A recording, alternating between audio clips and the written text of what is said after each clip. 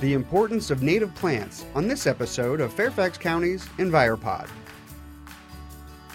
Audubon tells us that the continental United States has lost a staggering 150 million acres of habitat and farmland to urban sprawl, and that trend isn't slowing. The modern obsession with highly manicured, perfect lawns alone has created green monoculture carpet across the country that covers over 40 million acres. The human-dominated landscape no longer supports functioning ecosystems, and the remaining isolated natural areas are not large enough to support wildlife. Native plants are those that occur naturally in a region in which they evolved. They are the ecological basis upon which life depends.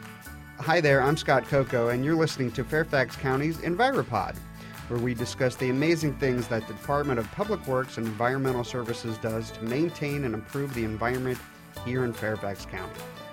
Today I have with me Suzy Foster, a landscape architect with DPWES, and we're going to talk about the importance of native plants and what we all can do to help the pollinators, the birds, and maybe even humans here in Fairfax County. Welcome, Suzy. How you doing? Thank you, Scott. I'm doing well. Glad to be here. Talk to me about what you do here for the county. Well, I'm involved with a lot of the stream restorations that go on in the county, which you don't normally think of as being in the realm of landscape architecture. Mm-hmm. The reason that landscape architects are important to this discussion is because so many of these streams are in people's backyards, and people, whether the projects are actually on their property or on the adjacent park property, people are very concerned about the ultimate appearance of these areas. And I was out with Dave Anglin, knee-deep in Backlick Run about a year ago. Oh, boy. In the freezing cold, but it was quite, talk about stream restoration. That was one we talked about on this podcast and did video on. Quite an impressive area about all the silt in the land that got washed away and what the county's doing to restore it. And so how do you take part in that? Well, I guess a good example of a project where I've been more involved than some others is in the Truro neighborhood, which is right off Braddock Road in Braddock District, where the stream restoration actually occurred on a homeowners association property. Mm-hmm. And people's homes backed right up to this stream. It's a beautiful corridor. They're excellent stewards of this property. They're constantly taking care of the trees, having volunteer events to remove invasive plants that start to strangle the trees. And they were very concerned when the stream restoration project went in. There was the tree loss that occurs both with erosion and also with the construction of some of these stream restorations. So we worked with the adjacent property owners to talk about what impacts there were going to be to their property. We worked with some individuals to actually locate larger caliper trees directly adjacent to their property. So there's a bit of aesthetics. It's kind of on a very large scale. It's not Mm-hmm. your typical landscape designed backyard or anything. But it is talking to people about how they perceive the landscape and how we can help buffer them from the effects. Question that I've always had is, when do invasive plants, or maybe not even invasive plants, but plants that come over from other countries, say the cherry blossom trees, at what point do those plants that come from other countries, at what point do they become native plants? How long do they have to be here, or does that really matter? I don't think that it's the time period so much as the behavior of the plant. Mm-hmm. So, as you mentioned, cherry trees are there are many species of cherry tree that are non-native. Not all of the non-natives are aggressive and proliferate by seed, but some of them do. Mm-hmm. I wouldn't say that cherry tree is our worst offender. I think the vines that climb the trees and create walls of dense vegetation are the real problem. And in fact, the Virginia Department of Conservation and Recreation defines different levels of invasive plants. So they have a highly invasive plant, they have a medium invasive, and then they have low invasive. So the cherries would tend to be in that low category. And what we're really going for are the highly invasive, like the kudzu. Right. The English ivy. We do have kudzu around here. You don't see it as much. What we mostly see is porcelain berry and bittersweet. And those are the plants that we'll see just walls of vines. Okay. And what happens is those vines can actually create, a load on the tree that actually pulls them down. But they also block light from the rest of the forest.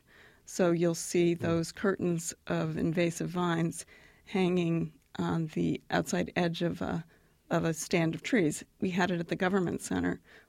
Just beyond the pollinator meadow, there was a wall of vines that included the Chinese wisteria as well as porcelain berry and bittersweet.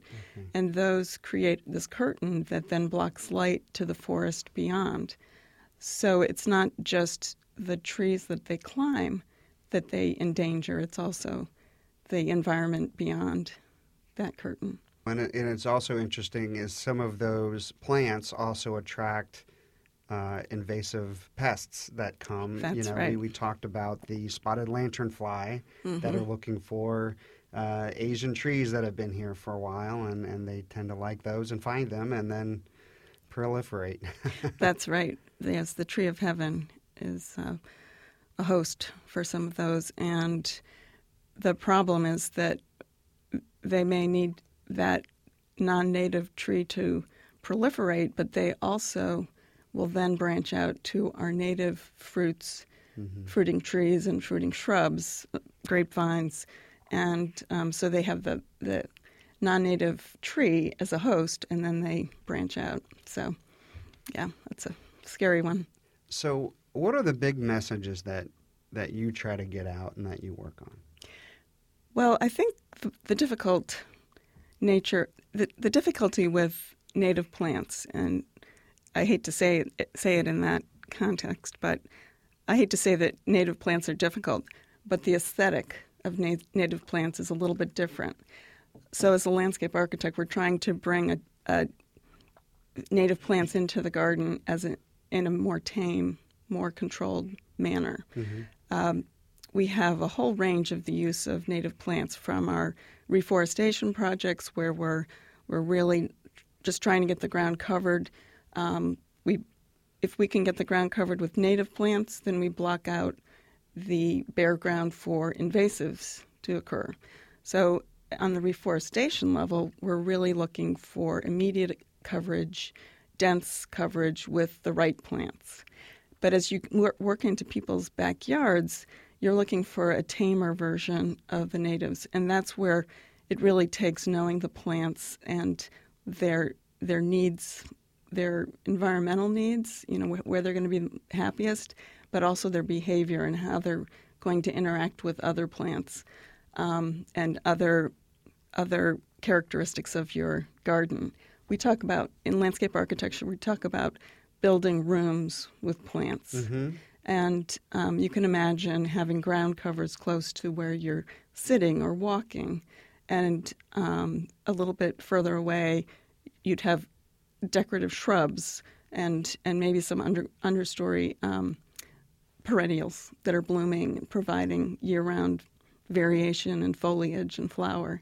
And then we use understory trees to kind of create walls and overhead canopy, say around a patio. Imagine sitting under a dogwood tree or a redbud and having that sense of enclosure, the beautiful flowers in the spring. It's, you're doing a little bit of interior decorating with plants. And then the overstory, the canopy, trees are giving you that long year-round cooling and cooling in the summer, and as leaves fall, you get more sunlight coming in the winter and more warmth. So plants, whether they're native or non-native, really give you that opportunity to create spaces. And as a landscape architect, that's what's thrilling to me. So when we start using native plants, we're doing a lot of the very same things that we used to use non-natives for. Imagine the boxwood or the Japanese inkberry. Imagine the boxwood or the Japanese holly. Mm-hmm. They're very similar in character, and we've used those. Those are available at all of the local nurseries and so forth. There's actually a native holly, the inkberry holly, which is not so readily available, but it's the native plant that we could use as a substitute for the boxwood and the Japanese holly. So you can imagine where we'd use an evergreen small-leafed plant, we can substitute the inkberry. So learning those different species that can be interchanged for what we're used to finding in our local ecosystem. Well, we're used to, instead of using the non-native version, which we can find in the local Home Depot, right? Asking for the native is a little more difficult, and you have to be educated. You're not going to walk into a garden center and see inkberry. You're going to see Japanese holly, and you're going to have to know, I want the inkberry, please. You're going to have to ask. Right. And the more we do that, the more we're going to educate our nurseries, and the more we're going to start to find those natives on the front row instead of in the back row of the nurseries.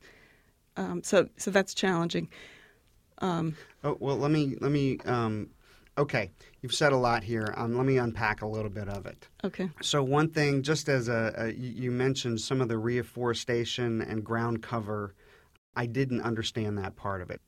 Just briefly describe that for me as we go back just a little bit. Okay. When we do our stream restoration projects, we open up the site, we remove the vegetation, we remove the canopy. All of a sudden we have a lot of sunlight coming into these areas that were once forest covered. The first thing we want to do is get the ground plane covered with a native ground cover.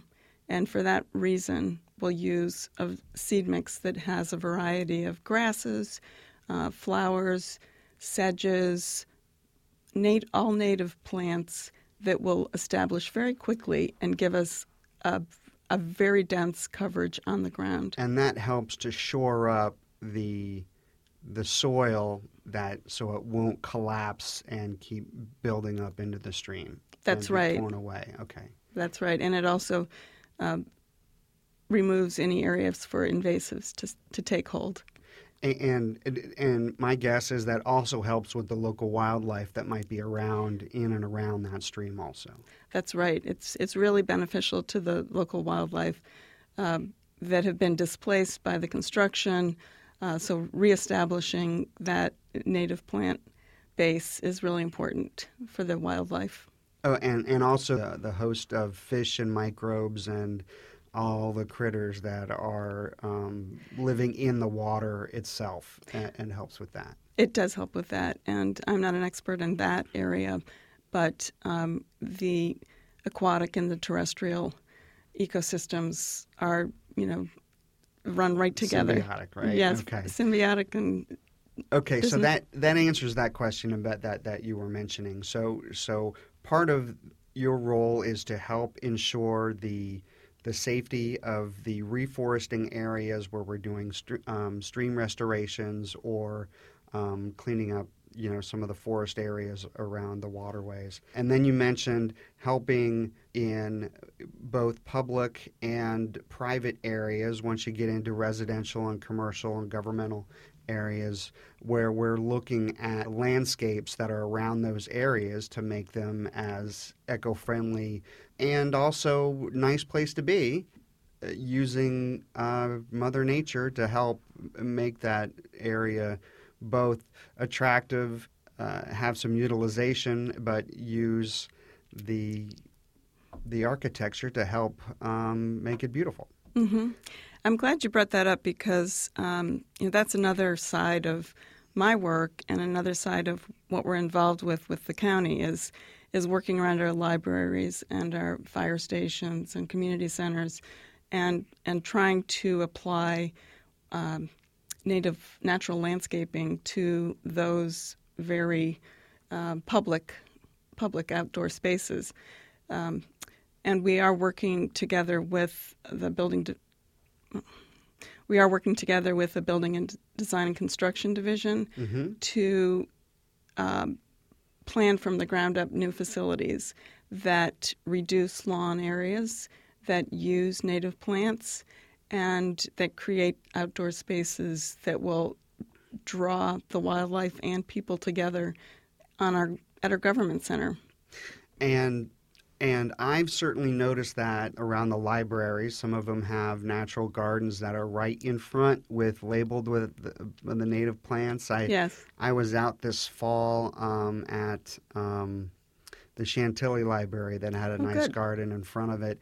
And I couldn't tell you how pleased I was because as I was standing out there were more bees than I could imagine. And I thought that was great. I was just one of those little things that make you happy. Yes.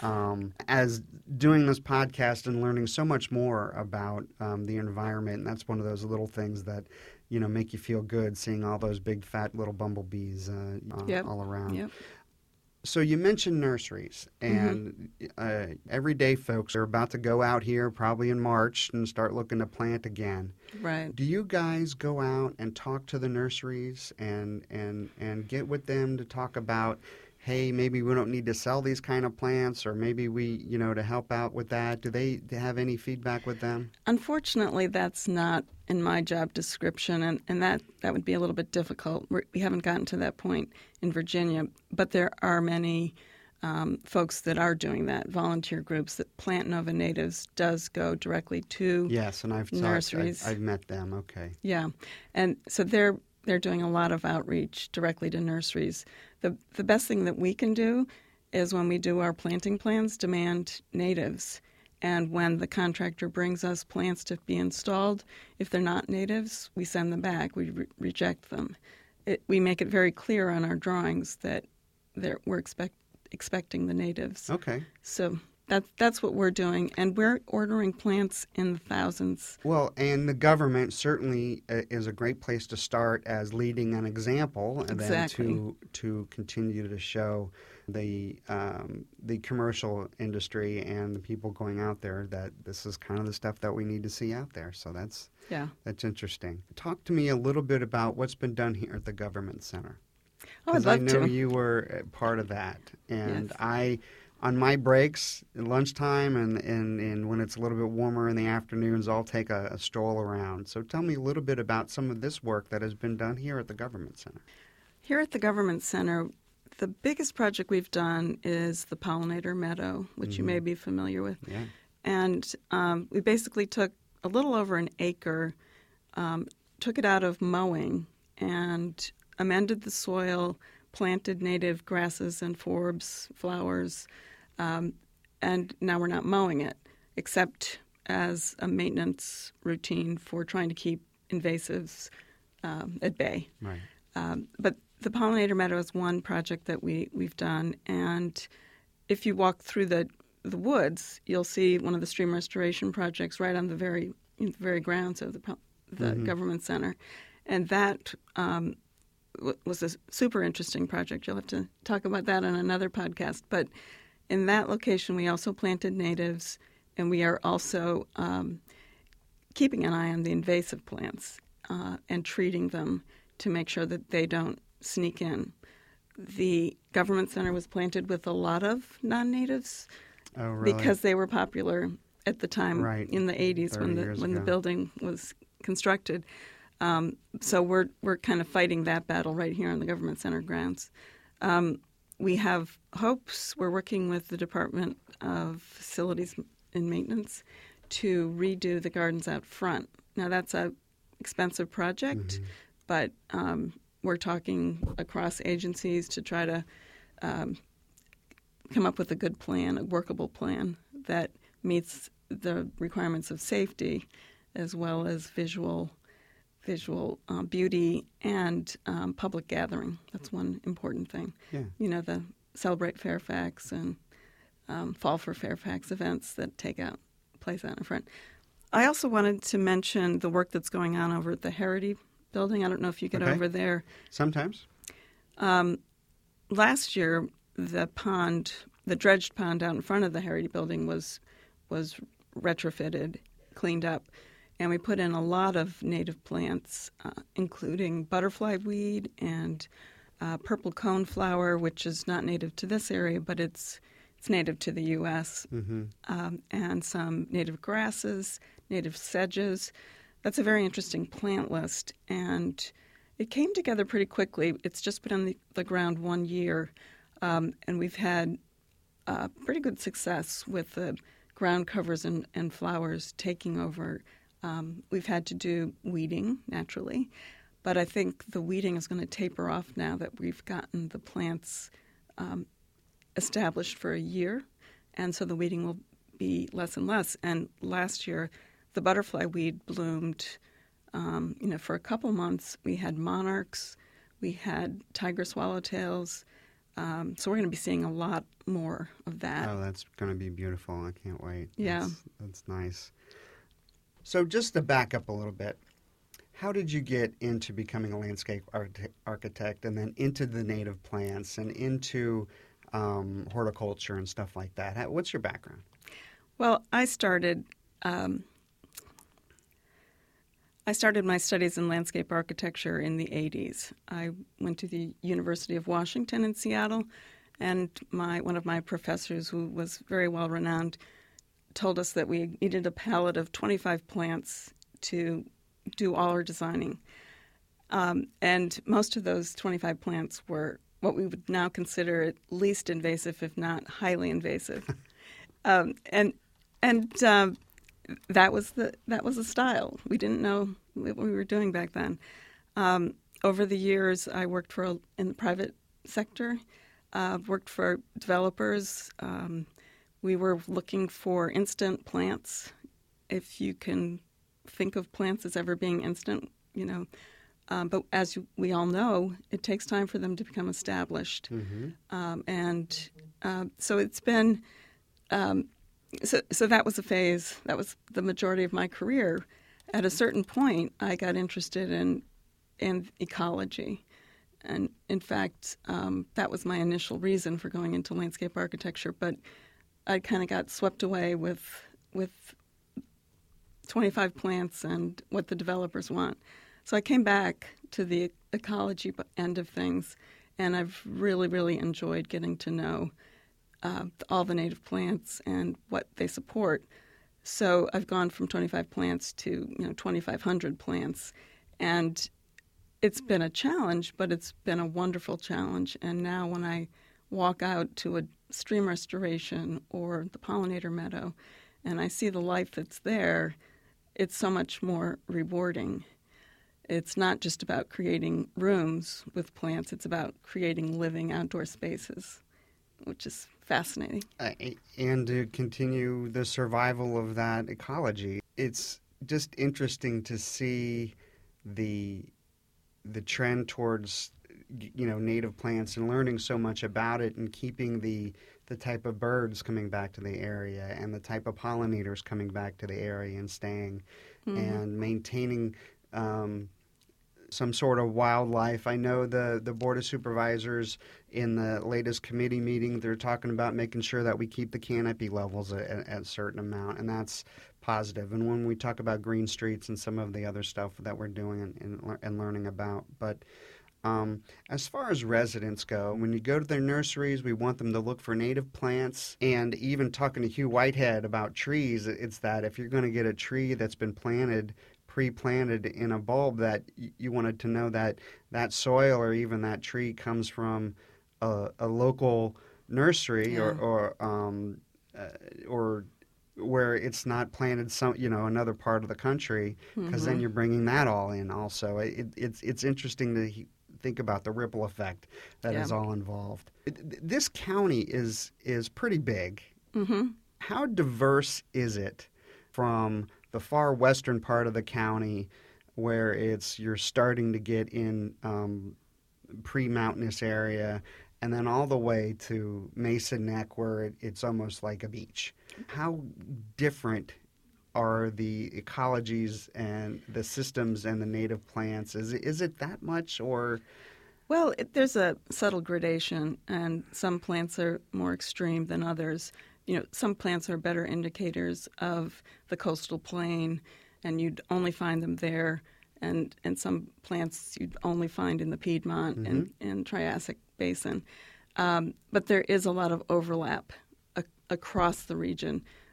We have our sassafras and pawpaw, the oaks, the wide array of oaks that are everywhere. We have grasses that grow across the region. There are indicator species for the coastal plain, the Sweet Bay magnolia, which you may be seeing around more now. We're certainly seeing it more in the nursery trade. But the Sweet Bay magnolia is a native plant that grows in the coastal plain. It's you don't see it many other places, but it's highly adaptable.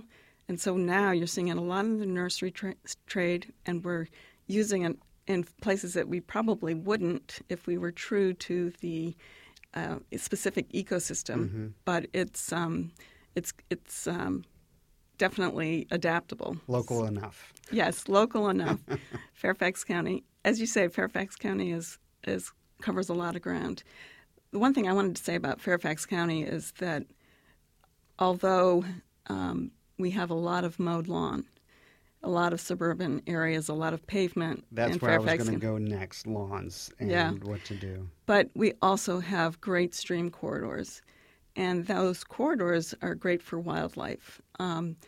While they're not 100% native plants, there's a lot of non-native invasives that have crept in.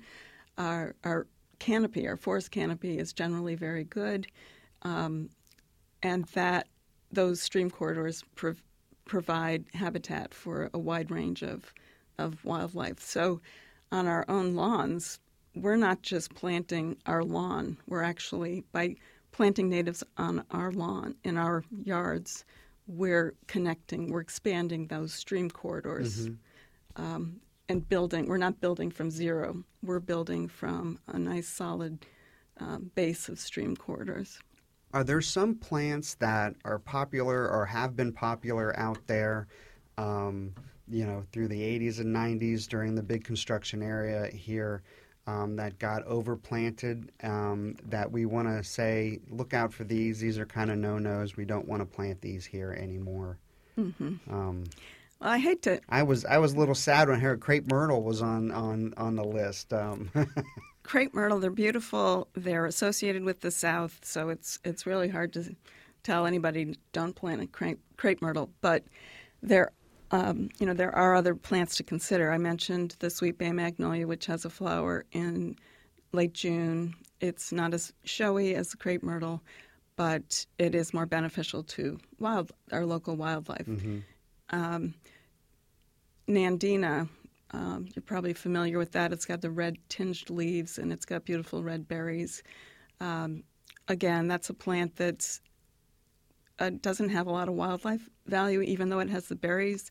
Some berries have more protein, more nutrients than others. So Nandina is one of the sort of fast food supplies for wildlife. That's interesting. That is a great analogy. I love that analogy. So in place of Nandina, we can look to the hollies again. There's a winterberry holly. It's deciduous, but it has beautiful red berries that persist through the winter. And in place of the crepe myrtle, there's the amelanchier, the serviceberry, which has beautiful berries and a beautiful white flower. It's, again, not as showy as crepe myrtle, but it's really draws in the wildlife. The berries don't stick around long because they're so delicious, but they draw a lot of wildlife. And what's that called again? That's the serviceberry. Serviceberry. Yes. Okay. Mm-hmm. Now, are we talking, what range of plants are we talking about that we're worried about being native and non-native? Does it go all the way from trees to shrubberies to grasses to even the flowers that we have in our flower beds just for, for show? Does that include, how far do we go from, our front porch, to the front garden, down to the sidewalk? What are we talking about? We're talking about the full range, but as I said, there are certain non-native species that are not aggressive, that are on the low end of the scale. Mm-hmm. And azaleas are a favorite in this area. There are some native azaleas, and they're very beautiful and delicate.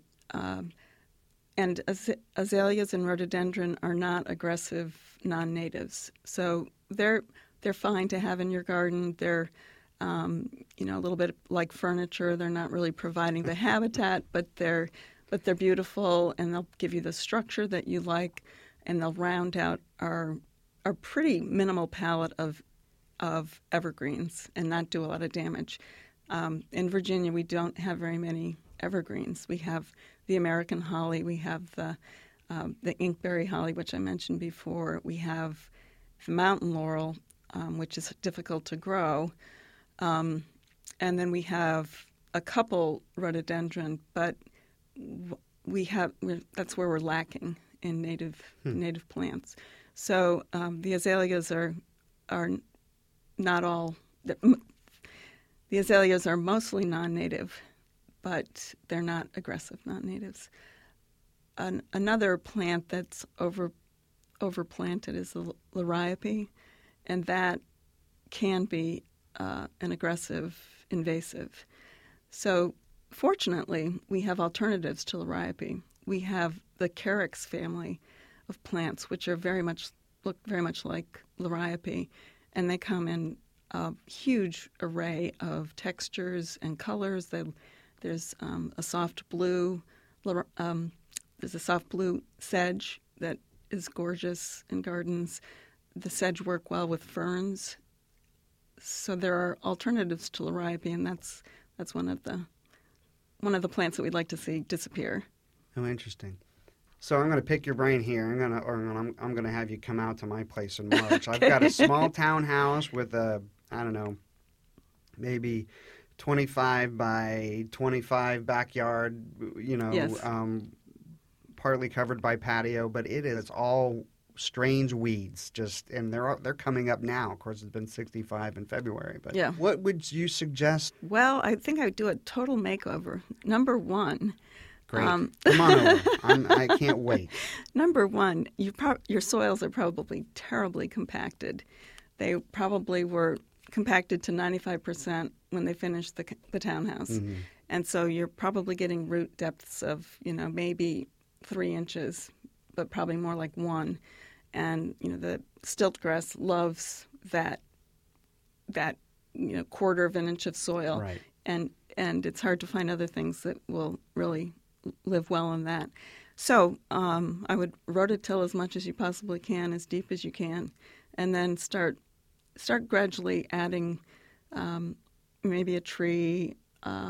If you want a tree, if you want a little bit of shade, you probably don't want a large tree, but you might go for a serviceberry or a dogwood or a redbud, something like that, or the sweet bay magnolia, and then start to build your beds from there.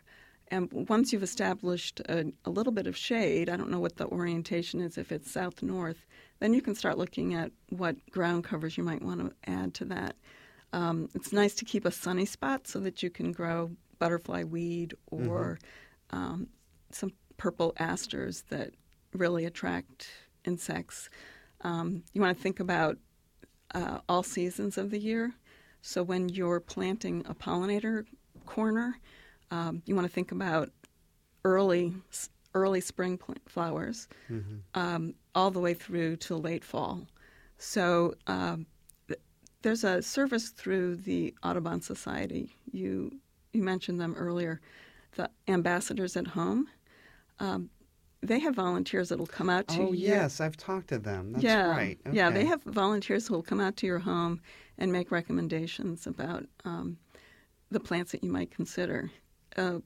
It's hard to say, plant these 3 plants, Right. but they're a great resource.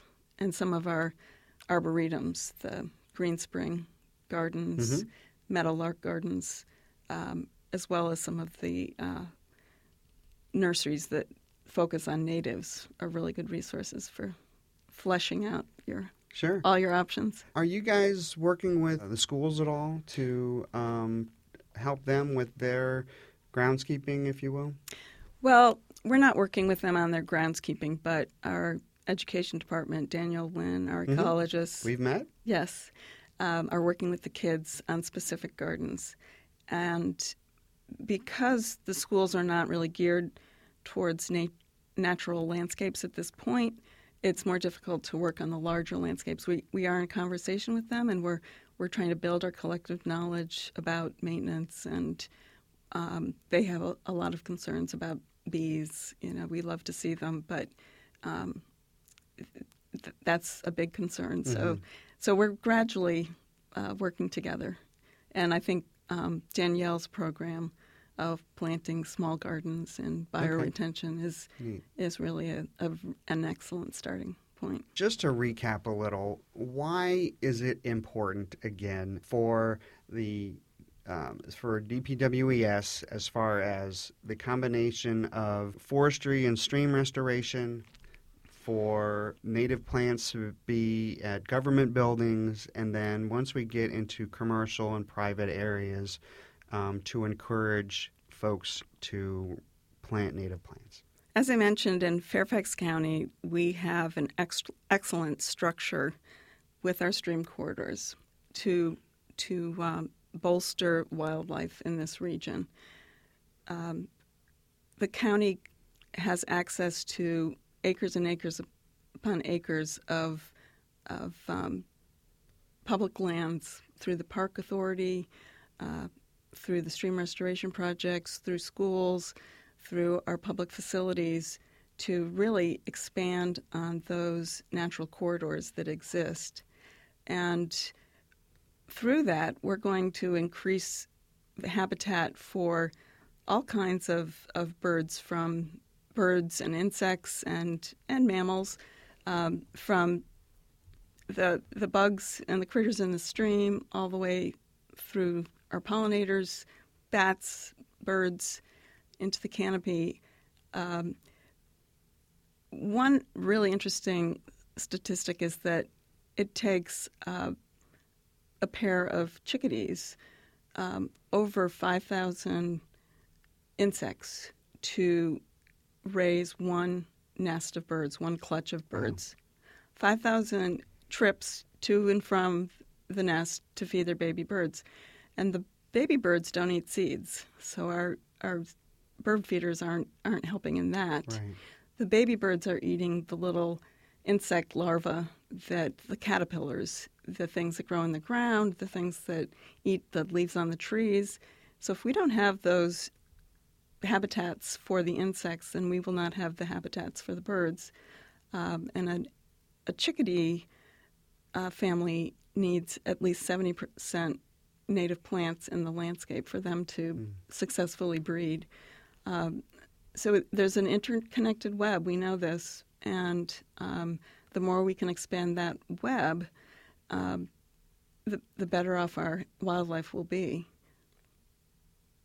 Well, I'm a bird fan, and the butterfly fan, and I like to see, all the various birds out at my feeders. So we want to keep all of them healthy for the rest of the ecosystem. It's the circle of life, they say, and certainly here in that area there is a lot of wildlife, and it's interesting needing to keep that. That's really cool. Where would you suggest for folks to get more information before they go out and plant, or if they just want to learn more about it?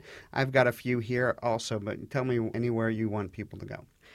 Well, I think that when you're starting to plan your garden for the spring, this is a wonderful time. If you're cloistered away at home, thinking about the green buds that are going to appear. This is a wonderful time to think about native plants, and imagine that you're taking the money that you would normally spend on annual plants or replacement plants, and you're going to spend the same amount of money, but you're going to buy natives. And where do you find those natives? We'll give you some resources at the end of this podcast. There's certainly plenty of native plants at the garden centers around the area, but some of the special garden centers that specifically grow native plants are Earth Sangha, which is in Springfield. They're a nonprofit. Spell Sangha? Sangha. Okay. Nature by Design, which is also in Alexandria. Mm-hmm. Hill House Nurseries, which is out near Castleton, Virginia. And there's several others in Loudoun County that focus on native plants. I think that an excellent website is the Plant Nova Natives website, right, because they will tell you not only who grows native plants, what nurseries to use, they'll also tell you some of the names of landscape designers who use only native plants. And they'll give you resources like gardens. They'll give you resources like botanic gardens where you can go for expert advice. Mm-hmm. Some of the master gardeners that can... And the master gardeners, right. Yes. Mm-hmm. Yeah, I met a number of them at the environmental conference that Supervisor Stork had in Alexandria area last year. It was really interesting, and they'll come out and come help you look in your backyard and help you figure out what you need to do. And I also noticed that the parks and other groups have weekly volunteer efforts where you can go out to the parks and the stream areas, and they will send you out to go look for some invasive plants and to help take them out. So that's not just looking at planting in your own backyard in your neighborhood, but getting out as far as a volunteer effort with the county and the parks to help, like you said, get rid of some of those invasive plants. Yes, volunteering is an excellent way to work with people, work side by side with people that know a lot about invasives, a lot about natives, and pick their brain. So I highly recommend getting out and volunteering. Or do a podcast and you meet all these great people and then have them over for a cookout, and then they can tell you what to do in your backyard. That's right. That's right. So, Suzy, thank you so much for coming out. I really appreciate it, and I'm looking forward to talking to you again. Maybe we'll get you back down at the end, maybe next fall, and to talk about what stuff people do over the winter with plants and stuff like that. Well, thank you, Scott. I've really enjoyed it, and I really hope that people will get out there and plant native plants. Native plants. So for more information on any of this stuff, there's a number of places where to go, both with the county website and some other places out there. There is the Virginia Native Plant Society. That's a good one. And also the Northern Virginia Soil and Water Conservation District. There is some good information on natives here directly with the fairfaxcounty.gov. You can just go to the search function there and find a lot of these great places. That is it for this episode of Fairfax County's EnviroPod. If you want to hear more, you can find us at fairfaxcounty.gov/podcast. Of course, the DPWES website, where there is also a lot more information on, you can search many links on native plants on the county website also. And we are also on iTunes and SoundCloud. If you have any questions or comments or an idea for a topic to be discussed on EnviroPod, email swpdmail@fairfaxcounty.gov or call 703-324-5821. Once again, thank you so much for joining us, and thanks to my good friend Irene for making all of this happen. Hi, Irene. That's it for this episode for EnviroPod. I'm Scott Coco. We'll see you next time.